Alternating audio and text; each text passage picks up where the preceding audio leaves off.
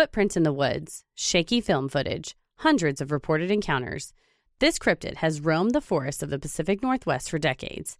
Even with new evidence, scientific explanations, and reports from the FBI to the contrary, those who believe in his existence are absolutely convinced he is real. Does this beast truly walk among us, or is it just a tall and hairy tale? This week's episode is Bigfoot.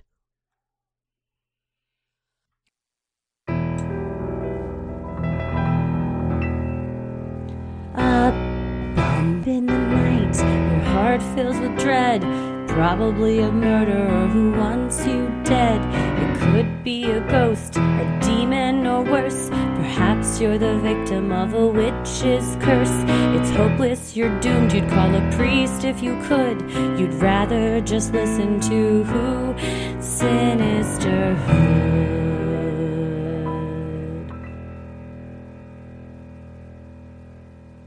I'm gonna kill you. I believe you have the Bigfoot. There it is. Hey, it comes in handy finally. At the helm.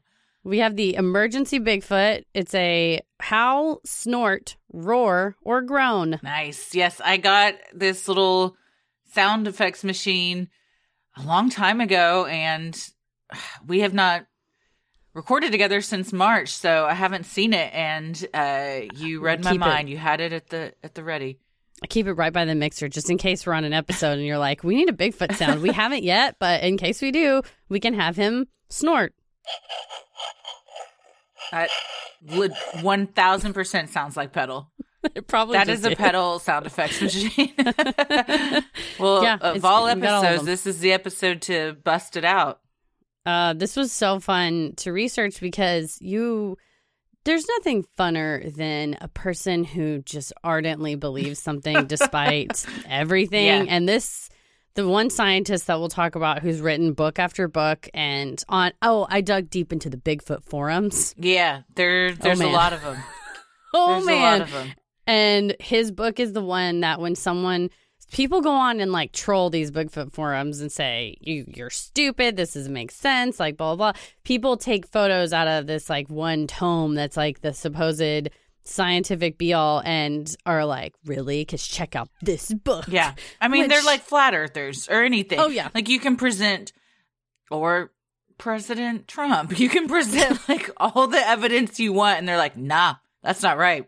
You're wrong. You're just flat out wrong. I don't believe it. Yeah. Yeah. So it's so bizarre to me that people get on there to fight them. I'm like, just leave them alone. And it's like Bigfoot. Let them be in their habitat. Let them be naturally where they're meant to be.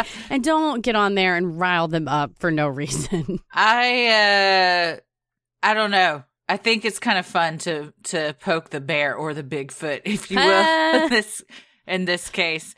It's just, one thing that struck me when researching this was I don't understand why people are obsessed in the way they are. Yeah. I guess I'm like, what does it bring to your life if this is true?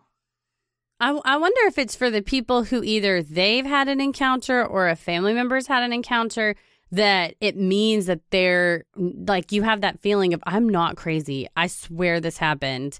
And that you're looking for that final vindication.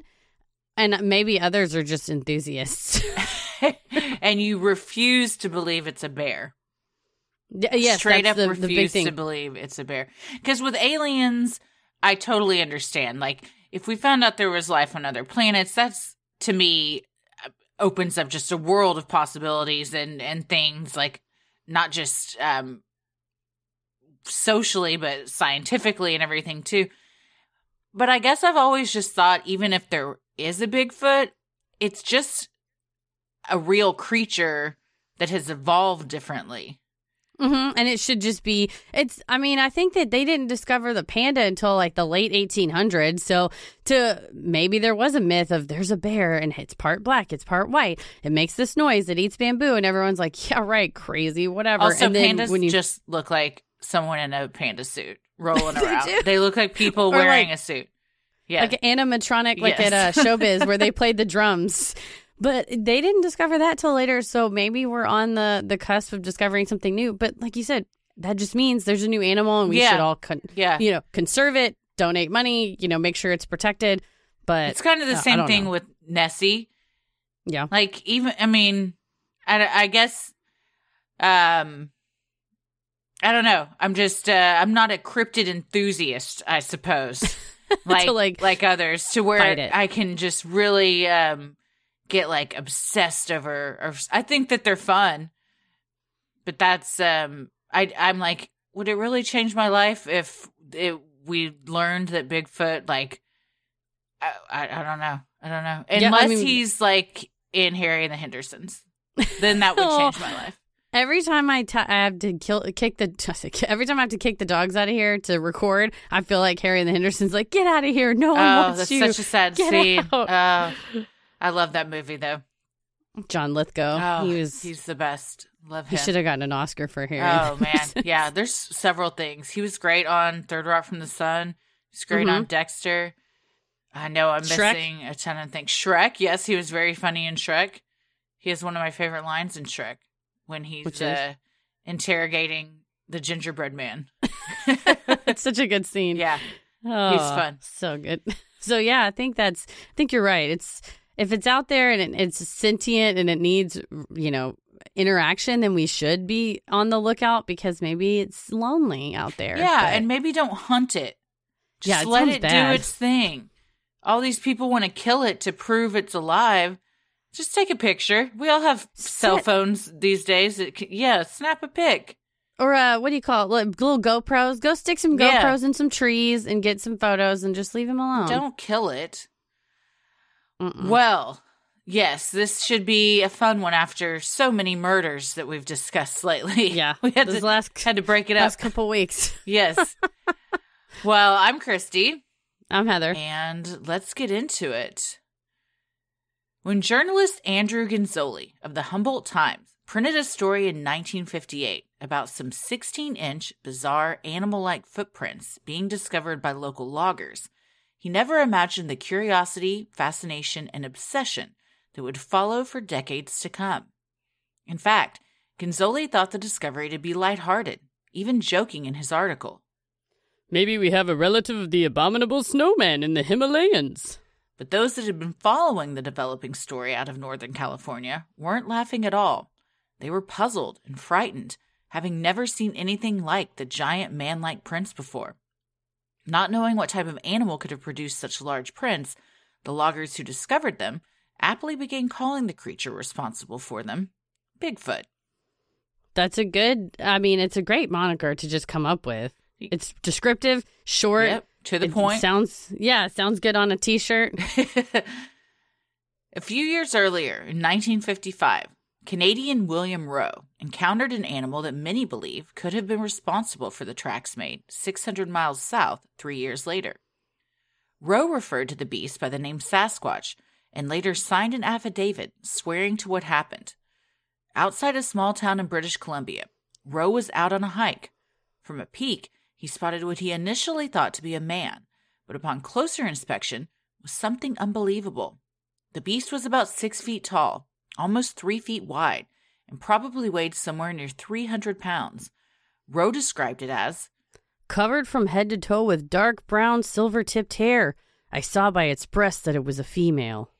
Although Rowe planned to shoot the creature, it got away, but not before making a whinny sound that Rowe described as half laugh, half language. Again, why you gotta shoot it? Just let it do its thing. Right after this, they all decided they were going to go out and have a Sasquatch hunt. And then annually, people would go out and hunt it. Yeah. It's laughing and speaking a language. It just let it live its life. She's walking around, tits out in the forest, thinking no one's watching. How freeing that must be. Just be, I would love to be out in the wilderness by myself and be able to just walk around naked as the day I was born without feeling like I was being watched or I was about to be shot at any second. Think you could just enjoy a spring, enjoy, the waters or whatever, roll around in a brook or something. But no, there's some guy up on a peak like, I'm going to shoot it. Yeah. While stories of a large ape-like creature known as Sasquatch can be traced back to as early as 1884 in Western Canada, Joshua Blue Booz, author of Bigfoot, The Life and Times of a Legend, told History.com that the Humboldt article was when Bigfoot first became widely popular in the United States. People later go back and dig through old newspapers and stuff and find scattered reports of a wild man here, a wild man there, but it doesn't coalesce into a general discussion until the 50s. Soon, the legend of a giant man-sized beast roaming the woods of Northern California took off. Before long, the legend had spread to other parts of the country. Joshua Blue Booz is only the first of many people who've written volumes about this creature. Volumes. That's what I mean, find what you love and dig in, I suppose. Do it on purpose. At some point, I think you run out of information. Well, and I was also thinking, because you've always mentioned how you find people who collect a lot of the same thing to be unsettling. I do. If you've ever seen Roger Stone's office, it's just all the Nixon stuff. I guarantee all these Bigfoot people have, I mean, just wall-to-wall, floor-to-ceiling knickknacks, prints. Anything they have ever found that is Bigfoot-related, they have purchased and is in their home. Mm-hmm. Or someone has purchased for them for a gift, birthday, graduation, Christmas. Yeah. I do find, I think with anything, collections, animals, anything, once you get to the tipping point of this is too many, it becomes creepy. And I mean, like, puppies are cute, but 50 puppies in one room is too many puppies. That's creepy. Yeah. That's a precious moment figurine or 2 or 3 is fine. Walls of cabinets, the person just like that 20 figurines deep that I once saw. That's too many. Also, I always think one day you will die, and who is going to have to take care of all of this? Who is going to have to sort through thousands upon thousands of Bigfoot memorabilia and then do what with it? They're going to feel guilty because they don't want to throw it out because you were so passionate about it. But also, you can't take that into your own home. No, because then it's just going to pile on, because then you have all that. And before you can explain, I inherited this from my uncle, people are going to give you more shit. And it's just going to, and then by the time your great grandkids get it, they're overrun. And that's how you die. You die under a pile of the shit you inherited from a relative that you didn't even want in the first place. It's like Bigfoot ashtrays and Bigfoot figurines. Yeah, I guess you'd have to really lean into it and have an estate sale. Because if you just said estate sale, and people showed up and all it was Bigfoot stuff, they would probably call the police. But if you said Bigfoot blowout, this house, then I think you're attracting the right crowd. You're getting a different crowd, but the right crowd. That's right. Yeah, people are there like 4 a.m. It's like Black Friday to get all that Bigfoot stuff. And it'd go fast though. But that's probably what you'd have to do. You'd pick a few items that reminded you of your loved one that maybe were their favorites. You keep those as sentimental value. And then you got to just purge the rest. Purge the Bigfoot. To anyone listening that is in this situation, Bigfoot or some other collection, just you have permission to purge if you need to purge. My grandmother used to say it's just stuff, because I think you get to where you hold on to stuff and go, well, this table was Nana's and it doesn't fit anything and it's like old and decrepit, but I can't get rid of it because it's Nana's table. Like, Nana's gone and Nana's spirit lives on through you, and it's not in that table, depending on if it's haunted or not. We don't know. I mean, I get it. I've got a ton of stuff of my dad's that I'm like, I'm just not, even though it's been 5-6 years, like, you just don't want to get rid of it. I'm sure you are the same too with if you have your dad's stuff. But you have to go, and if you need to go in stages, like, okay, I'm okay now getting rid of this. I wasn't last year, but now I am. Then that's fine too. It's like layers of acceptance. Yes. Like you say, okay, layers I can of accept being able to let go. Yeah. But I'll tell you right now, if any of my relatives die and I find out that they had a Precious Moments collection that they have willed to me, anyone is welcome to them. I will put them out on the front lawn. I'm trying to think of, I knew somebody else that their grandmother owned something like 350 nutcrackers. And that's just Jesus Christ. And they kept them in the attic, and then every year they'd bring them out, and they were in all these plastic boxes and set them out all over Christmas. And it's like, that's a fun, whimsical thing that you got going on, Grandma. But like you said, when you die, we're going to have to dig through those nutcrackers. And That's so many nutcrackers. How would you even fit those into your house? Just everywhere, on the floor, on the table. Everywhere, yeah. Pick a couple and purge the rest. Well, those that claim to have laid eyes on Bigfoot tend to paint him in the same light. Typically, he stands between 6 and 9 feet tall, is covered in dark hair, and emanates a foul, beastly smell. Discoveries of his gargantuan footprints, for which he is named, have been measured as long as 24 inches and as wide as 8 inches. And while some of the prints appear to have 5 toes, similar to a human, others have the distinction of claws, resembling more of a bear. 2 foot long foot, That's 6 huge. feet That's tall. big. Yeah, the feet, and I've read from several scientists that the feet grow exponentially faster on the Bigfoot than its actual body. So they're disproportionate. Because I know a lot of people that are 6 feet tall. They don't have 2 feet long feet. No, they probably have. It's like the human foot shoe size kind of roughly correlates to inches, right? Ish. I'm 5'8" and I wear a size 9 shoe. Yeah, I'm 5'4" and I wear a size 8.5. So about, I just mean like if you wear a 9, it's like about 9 inches long. Your foot maybe. Yeah. I don't know. That's why they have those things at the shoe store with the metal. Yeah, or the little mats thing. that you have to stand on. But my cousin is 7 foot tall, and I think he wears probably like a 16. He has to get his Nike special order. Oh, sure. But you can imagine, though, if you see the height aside, it's the covered in dark hair, and if you're close enough, the foul odor. But I think it's the covered in hair that you're not used to seeing something that shape, figure, walking, and I think that's what people just get so attached to something that looks different. Because you're like, I know what a bear looks like. I've seen a bear at a zoo or if you're in a wildlife preserve or whatever. Mm-hmm. But I think the height mixed with the hair and people are like, no, it's something else. Yep. Look at its feet. Arguably one of the most compelling, convincing, and controversial pieces of evidence that Bigfoot walks among us is the 1967 amateur video commonly referred to as the Patterson-Gimlin film. The film, released by Roger Patterson and Robert Giblin, shows eye-popping footage of Bigfoot in action.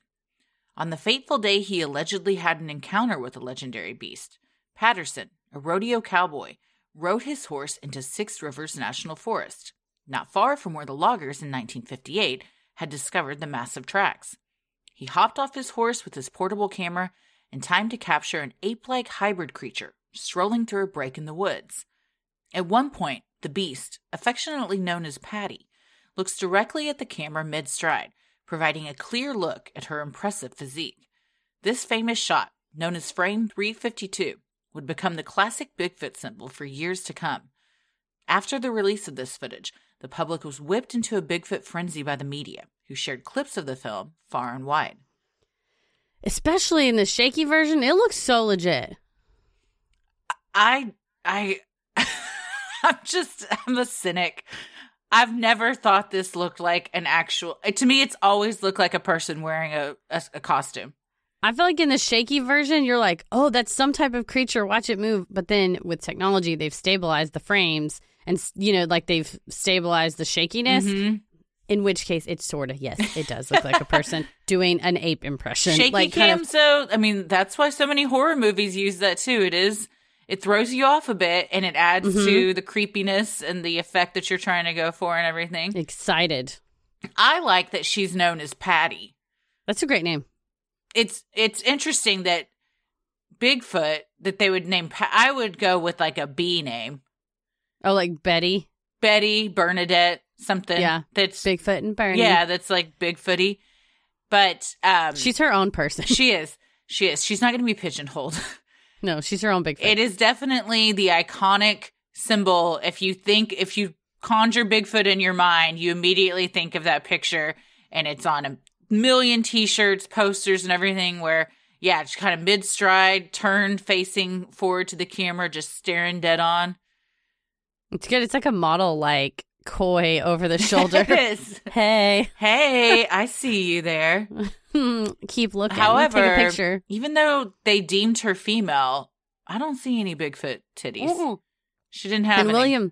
William Rowe alleged that he and another guy who saw him said that the females have hooters. Big old hoots. Yeah. So who knows? Maybe she's just she's just a little You know flatter. what? Yeah, who am I to judge? That's true. Yeah. That's Let's true. not body shame Patty. Maybe she had on, I don't know, whatever big feets wear when they go out in the wild. Someone said they saw 6 to 7 Bigfoots. I'm like, isn't it big feet? Big I don't feet. But, perhaps she was going somewhere and she had on some type of covering, as we all do when we leave the house. Tied up. Mm-hmm. She had a man's ear. In an effort to debunk the film, Canadian journalist John Green met with the Disney executive in 1969 to try to determine whether movie magic could have been used to create the footage. According to the book, Sasquatch, Legend Meets Science, the executive, Ken Peterson, had to admit that although Disney was a leader in special effects at the time, they had no sophisticated animatronics that could have explained what was in the film. The only explanation Peterson offered was perhaps it was a man wearing a well-constructed costume. So, I mean, as early as you have Bigfoot footage, you have Bigfoot denier or like truthers, like trying to debunk it. Oh, sure. Yeah, I think that's there. with anything, you're immediately going to get people. Everything becomes a debate immediately amongst humans. No one can ever just be like, yeah, we all agree, and no one ever argues that Bigfoot's a thing, and everyone's like, yeah, we'll agree to that. That just doesn't happen. No, never. And even this, like people say, oh, he met with Ken Peterson who said this and this. Everyone goes, Disney didn't know shit about costumes at the time. Disney was all about animation. They were idiots. And it's like, okay, well, you can't say, even if you want to say Disney was better at animation, at the time, they had the most money, the most technology, they had all the Imagineers working for them. So if you were going to go try to debunk it. Oh, I know. Wouldn't that be so fun? Fuck yeah, it'd be amazing. Design all those rides and everything. I knew a girl that had that job, but it was at Universal, and she made the Harry Potter in Disney. I was like, in Disneyland in California. I was like, what a job. You get to pick the colors, the schemes, like sit there and paint like to make it look like Hogsmeade. Anyway. That's very cool. But yeah, but of all people you're going to ask, if you're trying to debunk it, that's who you would go to at the time. Just like maybe now you may go to, I mean, it would probably still be Disney because they own everybody. Yeah. They own like the Star Wars franchise and stuff. But before that, you may have gone to George Lucas and been like, how would you have made this? Mm-hmm. Yeah. Again, it's so interesting to me. I've got to look up if there's a documentary that follows people that are so passionate about proving something like this. Like the negative? Like proving Bigfoot that doesn't people exist? are, like you said, that people are like, Disney doesn't know shit. This is clearly an actual creature. What possesses you to dig in so hard to a belief system like this?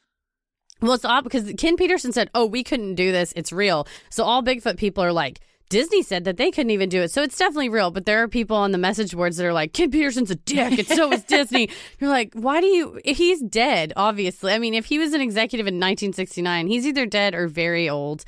And he said a thing 30, 40 years ago, man. Why are you getting fussy about it? On either side of the argument, it's like, why do you care so much to get into arguments on the internet about this kind of stuff? I don't know, especially the opposite of like debunking it, of being like, it's stupid, you're all wrong. Let the people have their fun. Of all things that you could be gathering on the internet to talk about, this is like the least harmful.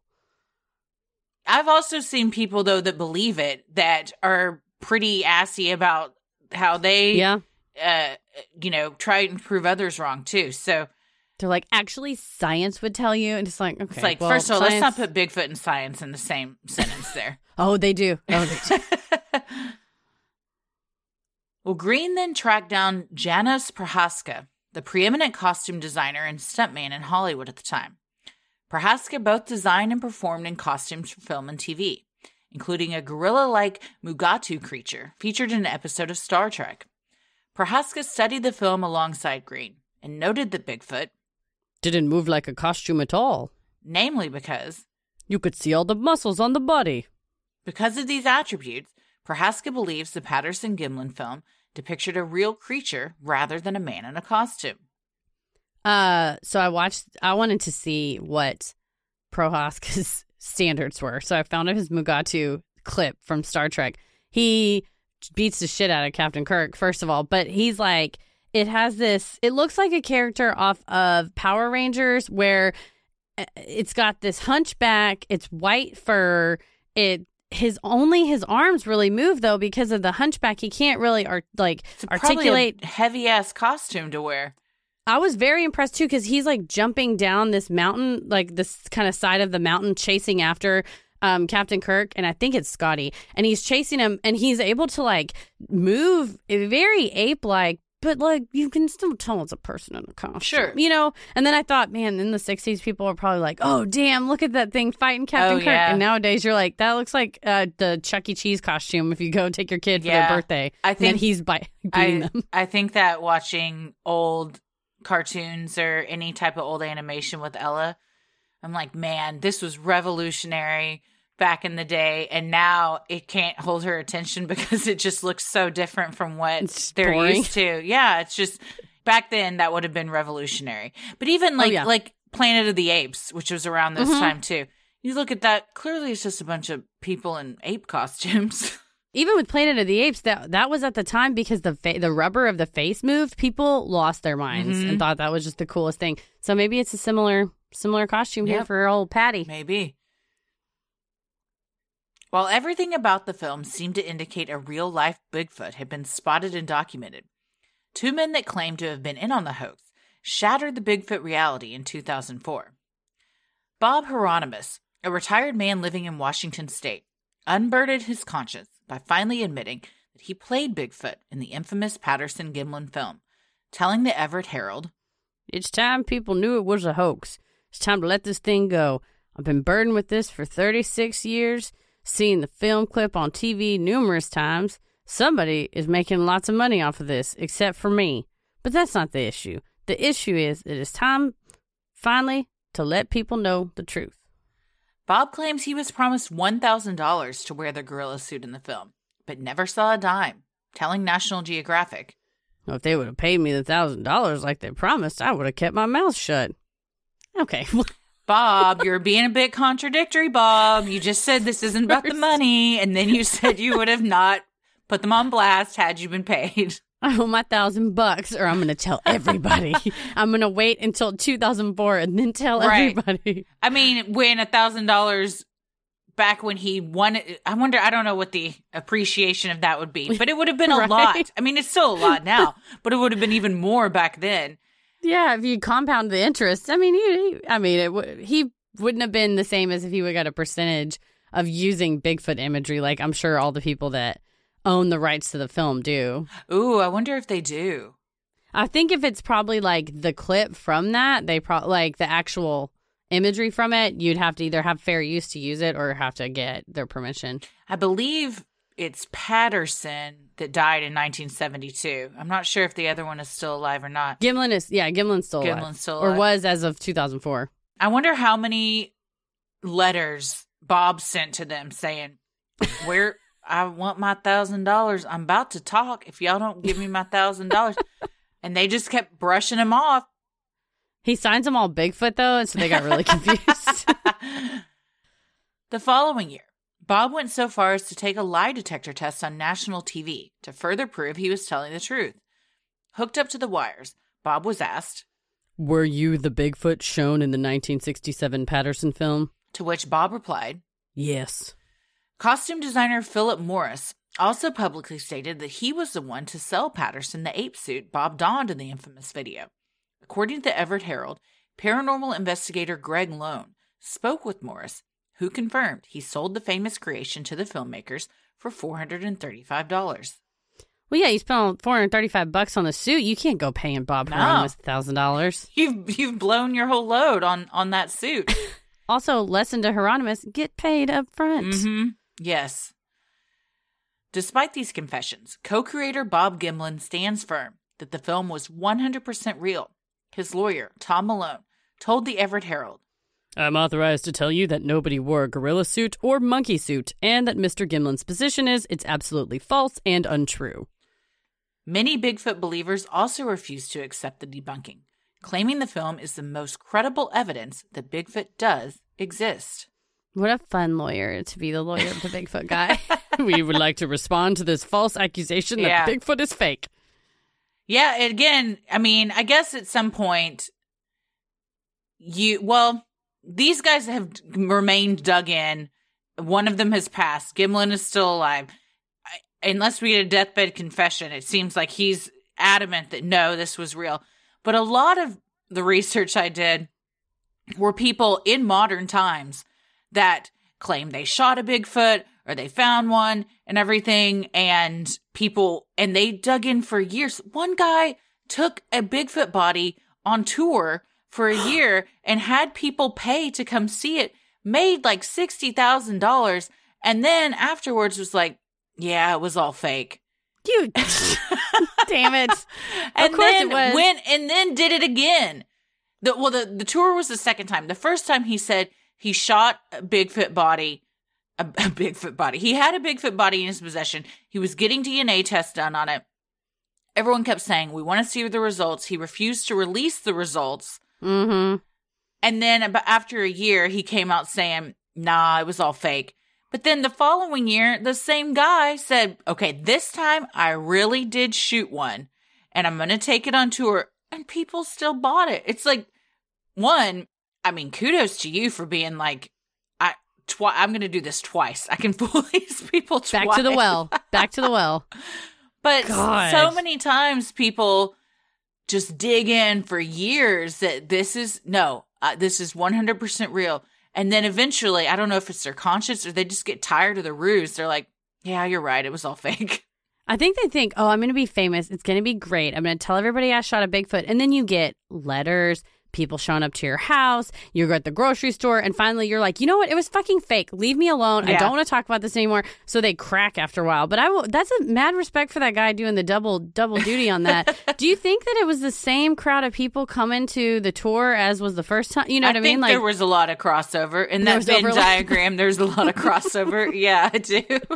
Who's willing to be scammed twice? I think it becomes bigger than you. Like you said, like, you're like, oh, this will be fun. I might make some money, blah, blah, blah. But then it becomes like, because these people are obsessed, they won't let it go and they want definitive proof. So at some point, you got to pull a God Salvation Church. Just be like, you know what? I was wrong. Peace out. And you just walk back into your house. Shut all this down. That's all you can do. Estate sale, Bigfoot estate sale, Yes, shut it down. Yeah. According to author and Bigfoot expert Michael McLeod, following the Patterson-Gimlin film, the Bigfoot debate reached its peak in the 1970s. Documentaries and articles began to paint him as more of a monster, with some even calling him a sexual predator, according to History.com. By the next decade, however, films like Harry and the Hendersons touted him as an environmentalist and a misunderstood creature looking for friendship and acceptance. Harry and the Hendersons is a lot different movie if Bigfoot's a sex predator. Yes. Somebody needs to do, you know how they'll take, I think they've done it with Frozen recently, and they'll do the trailer, but they put like horror music underneath, and so it just totally changes. I love those so much. The Mary Poppins one's really good. Yes, yeah, those are so fun. Somebody needs to do that with Harry and the Hendersons, but clip it together as if he's a sexual predator. I love recut movie trailers. That's an art form. It is. The best one is 10 Things I Hate About the Commandments, and they take the 10 Commandments and make it like a wacky high school. That's fun. Like 10 Things I Hate About You type movie. Yeah. Mm-hmm. Yeah. But yeah, the Mary Poppins one, we need Harry and the Hendersons like, he's coming this fall. Yeah. Somebody that is good at that, please do that. I want to see that. And if you just have like the best of those things, shoot us an email, because I love watching those. I love a recut trailer. They're so fun. In 2002, Bigfoot enthusiasts far and wide were dealt a blow when a Northern California man named Michael Wallace discovered something interesting that belonged to his recently departed father, Ray Wallace, the man in charge of the Humboldt County construction site where the first famous prints were found. Michael showed his dad's custom-made wooden Bigfoot molds to National Geographic and admitted outright his dad made it all up, saying, "This is what they used to do the pranks." Michael confirmed that his father performed his hoax across the country, sometimes traveling many miles from his own home to make the prints. Do you think when he found him, he was like, Dad? Or he was like, you son of a bitch? Would you be shocked? Or would you be like, oh, yeah, of course it was? Of course. I imagine that they knew. You think? I think that they probably knew, because it sounds like they, the dad wasn't super concerned with keeping it a huge secret. He just thought it was kind of a fun thing to do. He's like traveling across the country, and she's like, honey, where have you been? He's like, leave me alone, Sheila. Damn it, you don't understand. Yeah. Like, are you cheating on me? Maybe I am, Sheila. Like, if you're traveling, you have to tell your wife, okay, I'm taking the feet out for a spin. Otherwise, you have to really explain yourself to your wife while you're gone for weeks at a time. Or you pull a Sun Gym gang and you're like, all right, I'll level with you. I work for the CIA. Okay. These feet are registered as deadly weapons.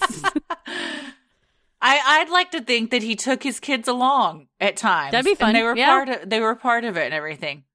I just wonder how you really like the logistics of moving the feet. I mean, we'll get there, but I'm such a klutz. I don't think I could do this. Yeah, it would just be my feet. Like, what's wrong with this Bigfoot? One foot. First of all, there's just one. This one looks like it fell over, and now there's just a wooden foot broken off in the ground. To pull off the masterful prank, Wallace commissioned a friend to carve the large wooden feet. Another friend then drove him through the campsite, while Wallace pressed the feet into the ground, the car providing the illusion of a wide stride in the animal's gait. However, despite the planning, Ray Wallace assured the New York Times, this wasn't a well-planned plot or anything. It's weird because it was just a joke, and then it took on such a life of its own that even now we can't stop it. Again, it's like they're admitting this was all a joke, but people have become so attached to it, and it's such part of their belief system for so long that I guess if you at that point say, oh, I guess we were wrong, it physically pains you to admit that like something that you were so dead on about for so long. Nobody likes to say they're wrong, but I imagine it's like you're also relinquishing part of like who you are. You're like, I've dedicated my life to nothing. Yeah. It was all an old man's trick with his wooden feet.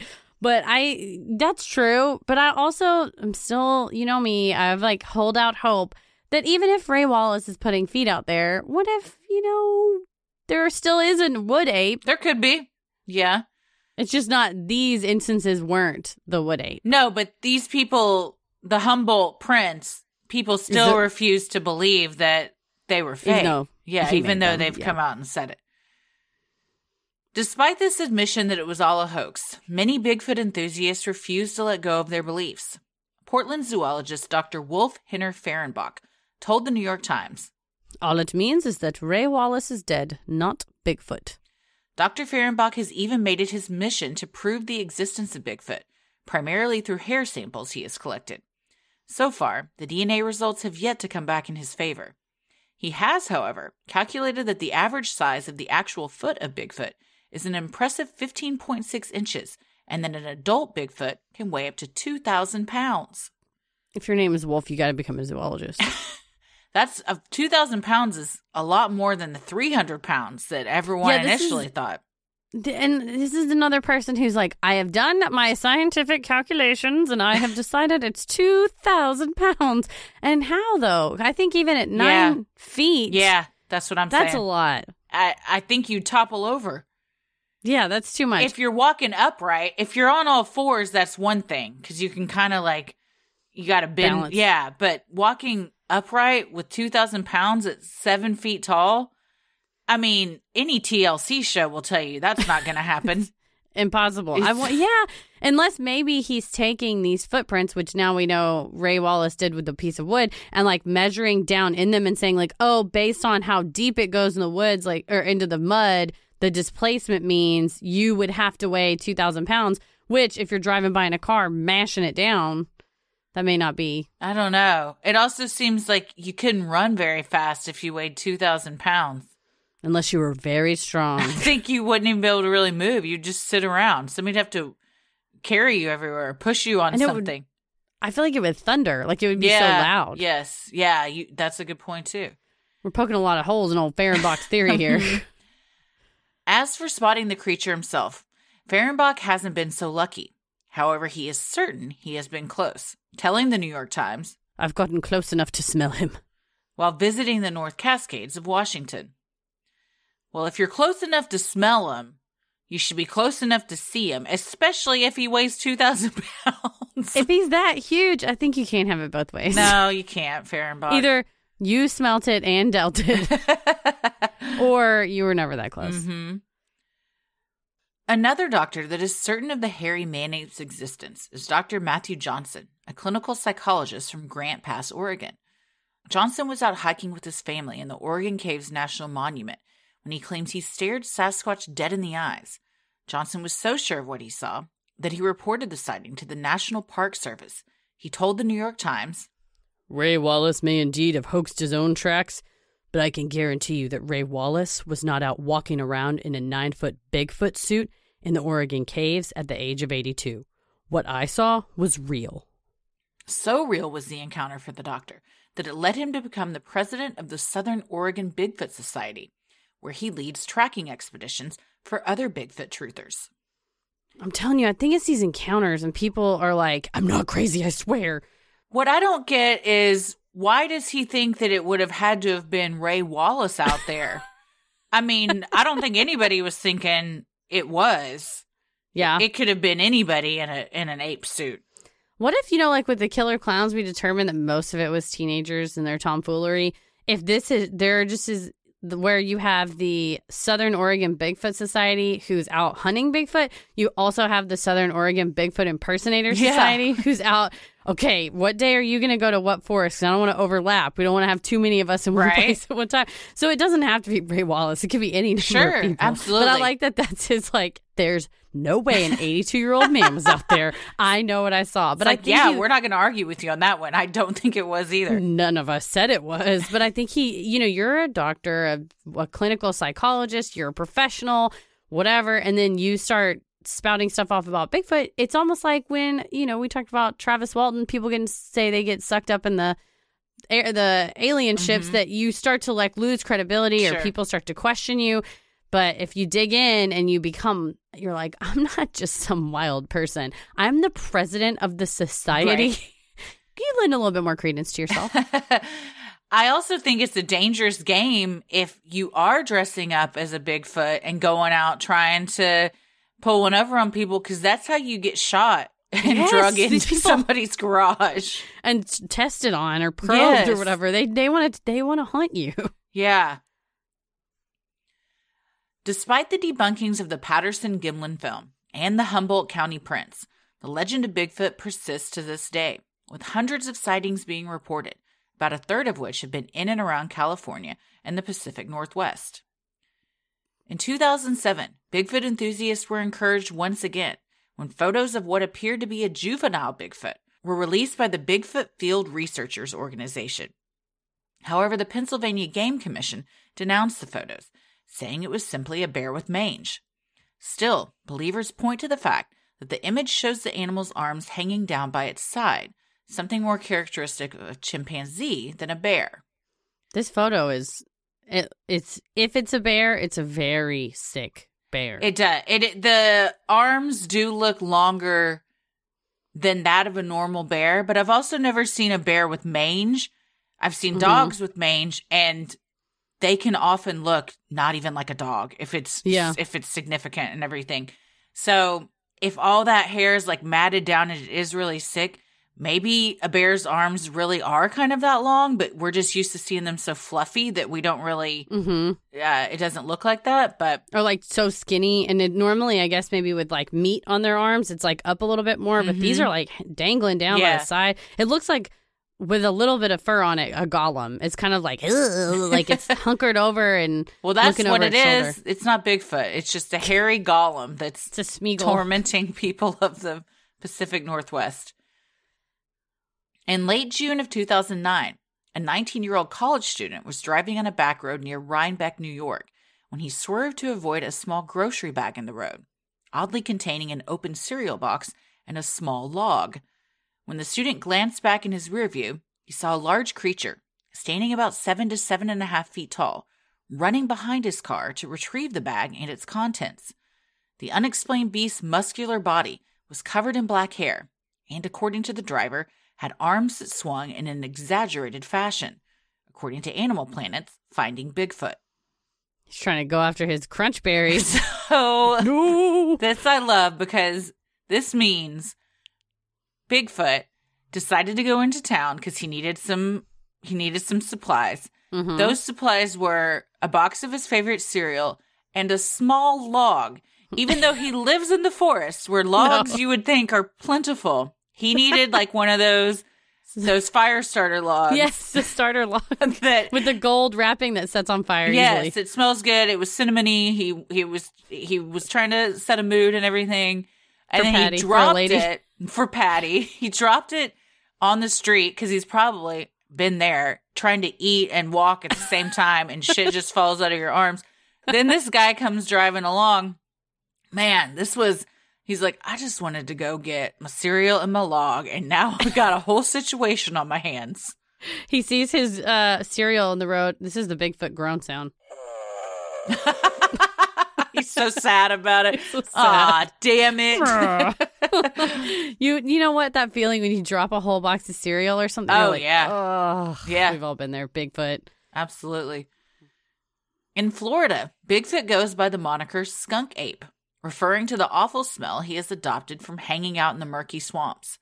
As seen on Finding Bigfoot, a fishing guide and his clients spotted a skunk ape in the flesh one early May morning in 2011.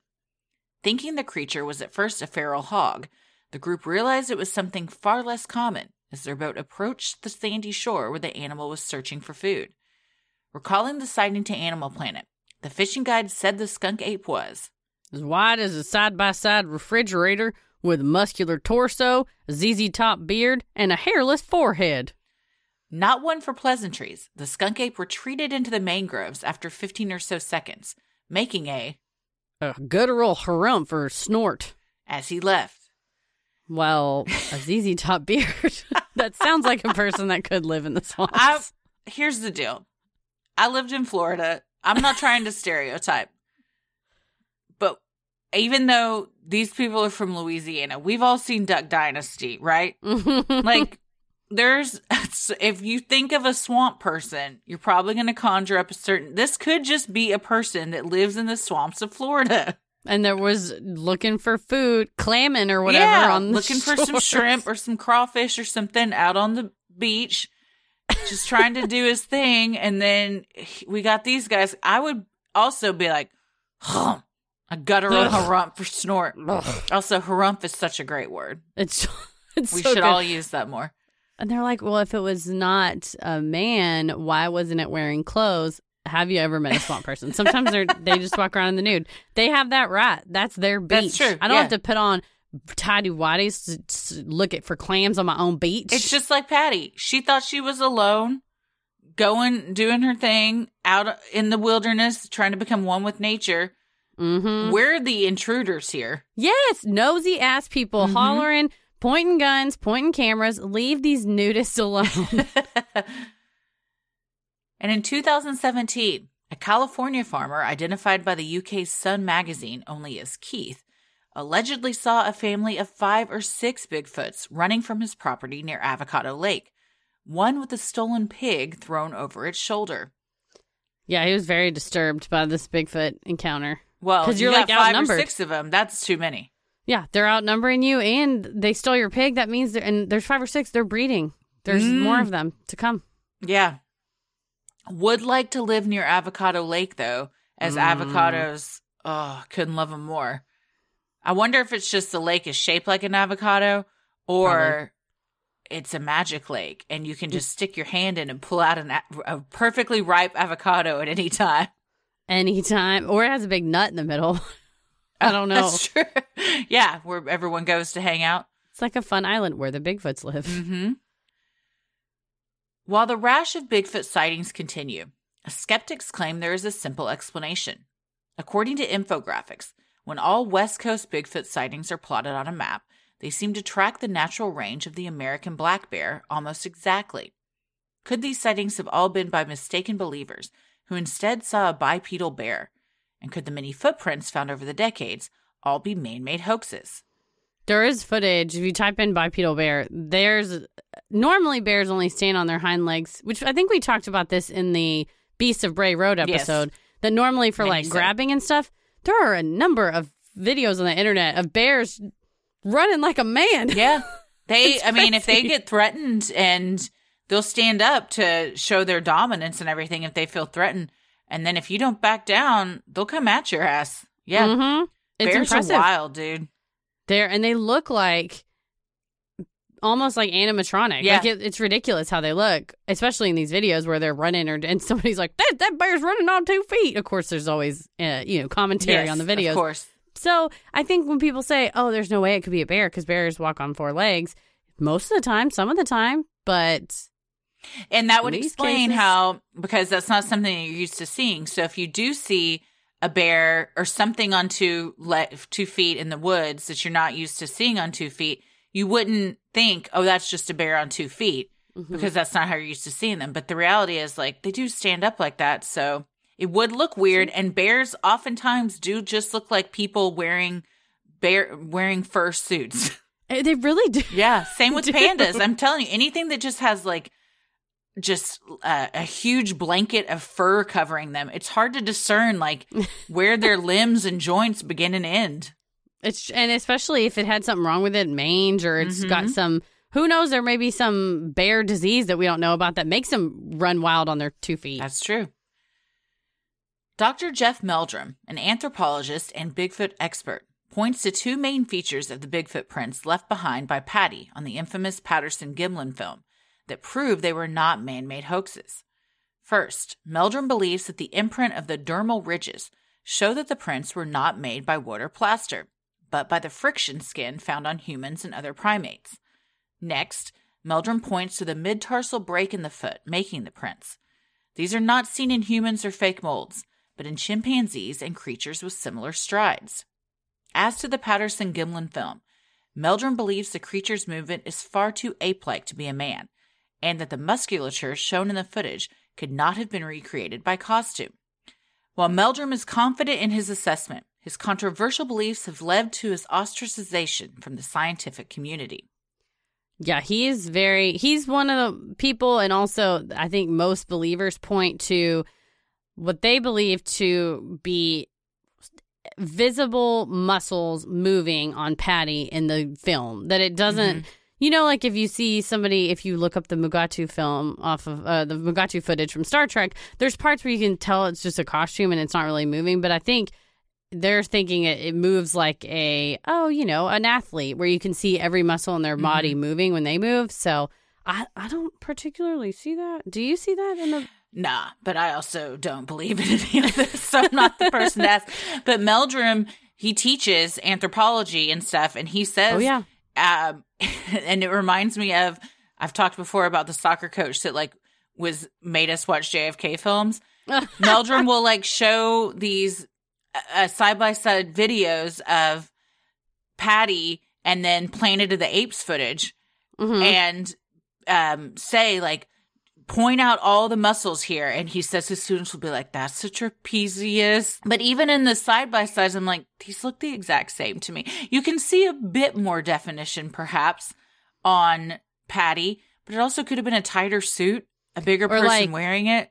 Carved rubber maybe with the hair applied to the rubber. I don't know. But he's also the one that wrote the Bigfoot book that everybody on the internet takes photos of the passages from it and are like, oh, really? This anthropologist would beg to differ from you, loser. Being an anthropologist is nothing to sniff at. So you get an anthropologist saying these things, that is a lot of clout in your corner. Unfortunately, his fellow scientists are like, sorry, Jeff, we're going to have to distance ourselves from you. They're like, oh, no, he's going off on Bigfoot again. Yeah. Oh. But to his credit, knowing that this is going to ostracize you from a community and you still you're not going to shy away from what you believe, good for you. Yeah, stand up for what's right, even if you're standing alone. Dr. Meldrum and others like him think that Bigfoot is a descendant of the ancient primate, Gigantopithecus, that walked among us just 100,000 years ago. Initially found in Southeast Asia, believers assume the primate, roughly the size of a horse, perhaps made its way into North America before the continents broke up. That's one way to think of it. It's like with Nessie, that it's some old thousands and thousands of year old creature that just happened to fly under the radar. Yep. In his review of Dr. Meldrum's book, Dr. Matt Cartmill, professor at Boston University and the 2019 recipient of the Charles R. Darwin Lifetime Achievement Award in Biological Anthropology, had a decidedly skeptical take. Dr. Cartmill's analysis concludes that, because of Bigfoot's upright walking style, he is most certainly a hominin, if he exists at all. The Patterson-Gimlin film also shows Bigfoot walking with flexed knees, like a chimpanzee. That characteristic makes it unlikely for Bigfoot to be a Pleistocene-era Gigantopithecus, and more likely, Dr. Cartmill believes, a human in an ape suit. Yeah, his review of Dr. Meldrum's book is scathing. Well, to be the recipient of the Charles R. Darwin Lifetime Achievement Award in Biological Anthropology is quite impressive. Oh, he's pretty, I think he's like a professor emeritus at another college, and he teaches at Boston. And he also, he's kind of looked to as this, expert in the field. Although I will say the Darwin Award, usually you hear about that in a different, yes, you do. light.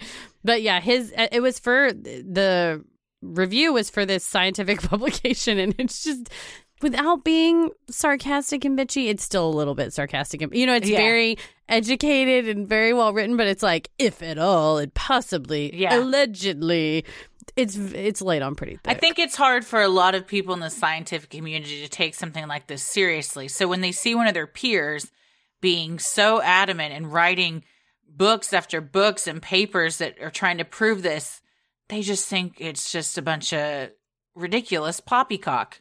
Well, and like you said, saying, I'm an anthropologist and I believe in Bigfoot. He's like, it's like a dick swinging contest. Well, I am the Darwin Award winning biological anthropologist, and I'm going to tell you, you're wrong. Yeah. I think he would argue, because you're an anthropologist, you shouldn't believe in Bigfoot. There's a whole world of, I think, academic just pissing matches that happen. For sure. Absolutely. In 2019, the FBI released its trove of underwhelming Bigfoot records, disappointing true believers. One such letdown was a hair sample set in by renowned Bigfoot enthusiast Peter Byrne in 1976.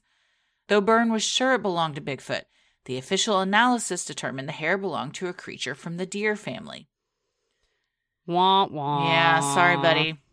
There's a whole, I think they said that after doing something like 90 samples, all of them are attributable to existing known mammals. It's not like they came back and said, well, we don't know what it could be. It's like, this is definitely from deer or it's horse or dog. A bear or something. Yeah. It's just, maybe it was a type of deer you'd never seen before. Although a deer and a Bigfoot, those seem like they would look significantly different. So this must have been an odd deer, or this dude was having a day.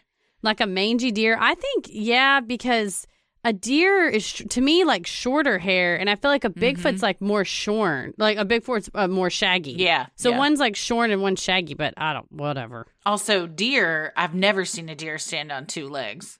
Not once. Well, maybe once, maybe if they have to like bow up to a fellow deer or something, they might just do it for a second like a dog would. But I don't think they could run on two legs. I don't know. I'll have to look that up. Well, I think that they, I don't know. I've just imagined a deer on two legs. It's pretty funny to think of. It could just be that they found tracks and found hair near the tracks and were like, oh, we think that this hair near the tracks is a Bigfoot. But every time they do that, it's not a Bigfoot. That makes sense. That makes sense. Spoiler alert, it's not a Bigfoot. No. Still, despite the FBI's findings, countless debunkings, and a Bigfoot body or skeleton never being found, faithful believers around the globe remain adamant that Bigfoot exists. Even Michael Wallace, son of Ray Wallace, the man who arguably started the hoax with the man-made 1958 footprints, doesn't necessarily want the magic of Bigfoot to die.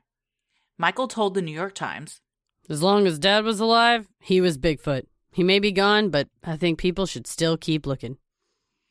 Just like Forrest Finn's treasure. That's true. And a lot of people think that has not been found and it was all a hoax and it's still out there if it ever was out there. It's been found, aka I'm going to take this back and divvy it up amongst my family before I die. Because I know that I'm about to pass on to the next realm. Maybe that's the case. But I do like that his son is not really living the legacy, because if he was, he would have kept his damn mouth shut and kept mashing the feet in the ground, but is encouraging it.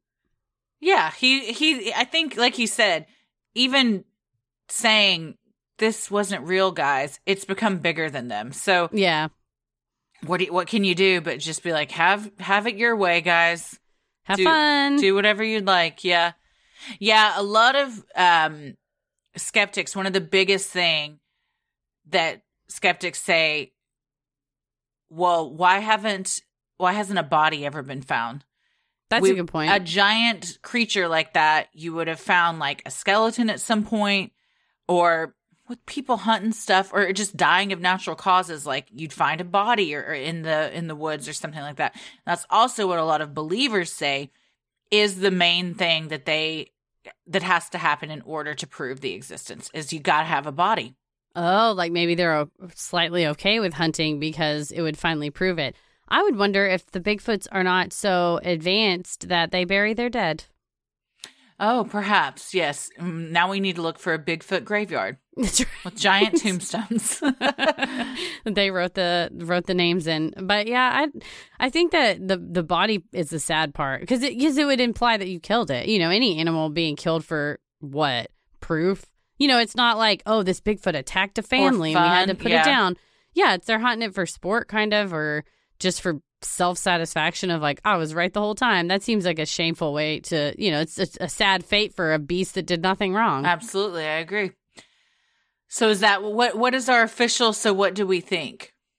Well, I mean, I think that it is possible that there is a North American wood ape-like creature that has yet to be discovered, just because I think it's like the Gila monster was discovered in recent times, and the panda bear. There's just all the time scientists are discovering new little creatures that we never knew about before. So and it may have been that, like, maybe in the 50s, 60s and prior, the wood apes were more around Oregon, Washington, and they may have moved on upward further into more remote parts of Canada that nobody really lives in, so then you don't see them and you maybe don't find their bodies. So I think, obviously, Ray Wallace did the feat. We know that. Mm-hmm. And I think the Patterson-Gimlin film was made up. I mean, Bob Hieronymus wore the suit. They know where the suit came from, despite, people thinking. But I don't think that the falsity of those could definitively prove, but that's the problem with Bigfoot, is you can't really prove a negative. There's a whole thought experiment that people talk about of like saying, there's a dragon in the room with me. Okay, well then why can't I see him? Well, he's invisible. Okay, I'll put powder on the floor and he'll walk through the powder. Well, he flies. Okay, well if he flies, we'll put a net up. Oh, well actually he travels through space. So it's like you can keep making up excuses to try to keep proving the negative, but I think there's just no way to know definitively there's not a North American wood ape. Yeah, I think that it could be that people are spotting something that maybe isn't super common, that we're not as familiar with. I do think because it's been around for so long, and we didn't even go into like more of Sasquatch and like Native American beliefs and spottings of it and everything dating back way earlier. I think that just with the amount of people and science and everything, we would have located it by now. But perhaps there's something out there that we aren't as familiar with. I do think that most of these sightings are just people thinking that they see something they don't. Perhaps wanting to believe that because especially if you're out in Oregon where a ton of these sightings are and everything, and you see something weird or you hear something where it's like we talk about all the time, you're already on kind of Bigfoot alert, and then you see something. It's a really long howl. But what was that? You're out in the forest, and it could be a coyote with a cold, and it just sounds different. True. Yes, or just a bear or something like that. But you want it to be something else because it's fun, And I think everybody wants to be someone that discovers like the first thing. And for a lot of these people that just are obsessed with it, I got to look up some documentaries of what drives people like this because I think it's fascinating. But it might just be, it's fun. It's interesting to them. So just like with the Lagina brothers hunting their Oak Island treasure. It's just a passion. You love it. And it brings you together with your family members. There may be multi-generations of Bigfoot. I think they should be called like searchers rather than hunters. It sounds. Well, that's what I was about to say is go out and search for it all you want. Just don't take a gun with the intent to kill it. Because one, you might accidentally shoot a person that's trying to pull a prank on you in the woods. True. Then that is a whole other situation. Yeah, it doesn't need to die just for existing, just so you can prove your point. Don't be that person. So yeah, your we all opinions have on phones more. now. Just have your phone ready at the helm. Take a picture. That is another good point, though. With like back in the 60s, you could see that maybe perhaps one guy happened to have a film and that's why he got a photo. But nowadays, like I'm telling you, GoPros in the woods or motion cameras, we got to up our Bigfoot searching game. How is no one, and that's another argument by skeptics. It's like, how have none of these people taken a freaking picture? A college student, that kid had his phone in his hand. He just turned around and snapped that picture real quick. Someone had a funny license plate the other day, and I scrambled at a red light to get my phone out. I would have been able to scramble at a red light to get my Bigfoot picture. If you saw Bigfoot in the road, yeah. So, well, if you guys have seen Bigfoot and have documented proof, we would love to see it. Please send it evidence. Our way. Yes, we want to see some evidence. So send us hair samples, send us some pictures. If you got a selfie with them, whatever it may be, send it our way.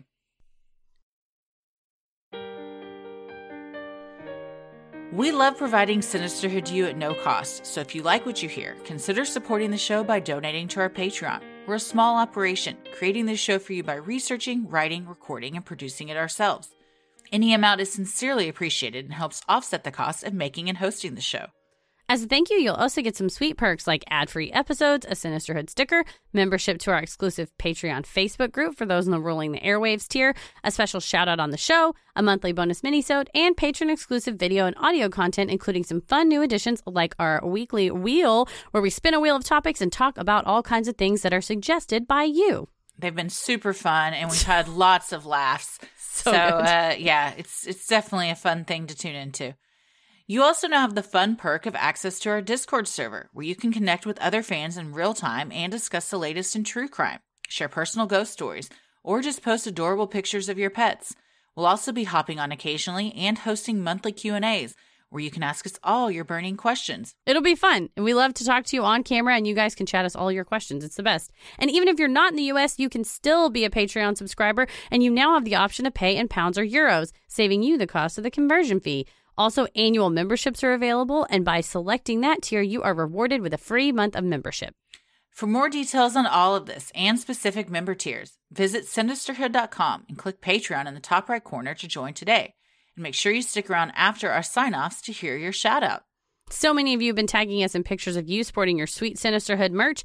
Keep those pictures coming. We recently added new tote bags, socks. There's also tons of cozy stuff for the winter, like hoodies and beanies and long sleeve tees. So if you want to get some cool Sinisterhood swag like t-shirts, mugs, totes, and even clothes for your kiddos, visit Sinisterhood.com and click on shop along the top menu. The best thing you can do to help us grow is like, review, and subscribe on Apple Podcasts or wherever you listen to your podcast. And please tell a friend who you think would like us to check us out. It means so much to us and really helps small podcasts like us get more exposure. You can follow us on Instagram and Twitter at SinisterhoodPod and like us on Facebook at Sinisterhood. Christy, where are you at? I'm on Twitter at Christy or GTFO and on Instagram at Christy M. Wallace. Heather? I'm on Instagram at Heather vs. the World and on Twitter at MC Kate vs. the World. As always, the devil rules the airwaves. Keep it creepy.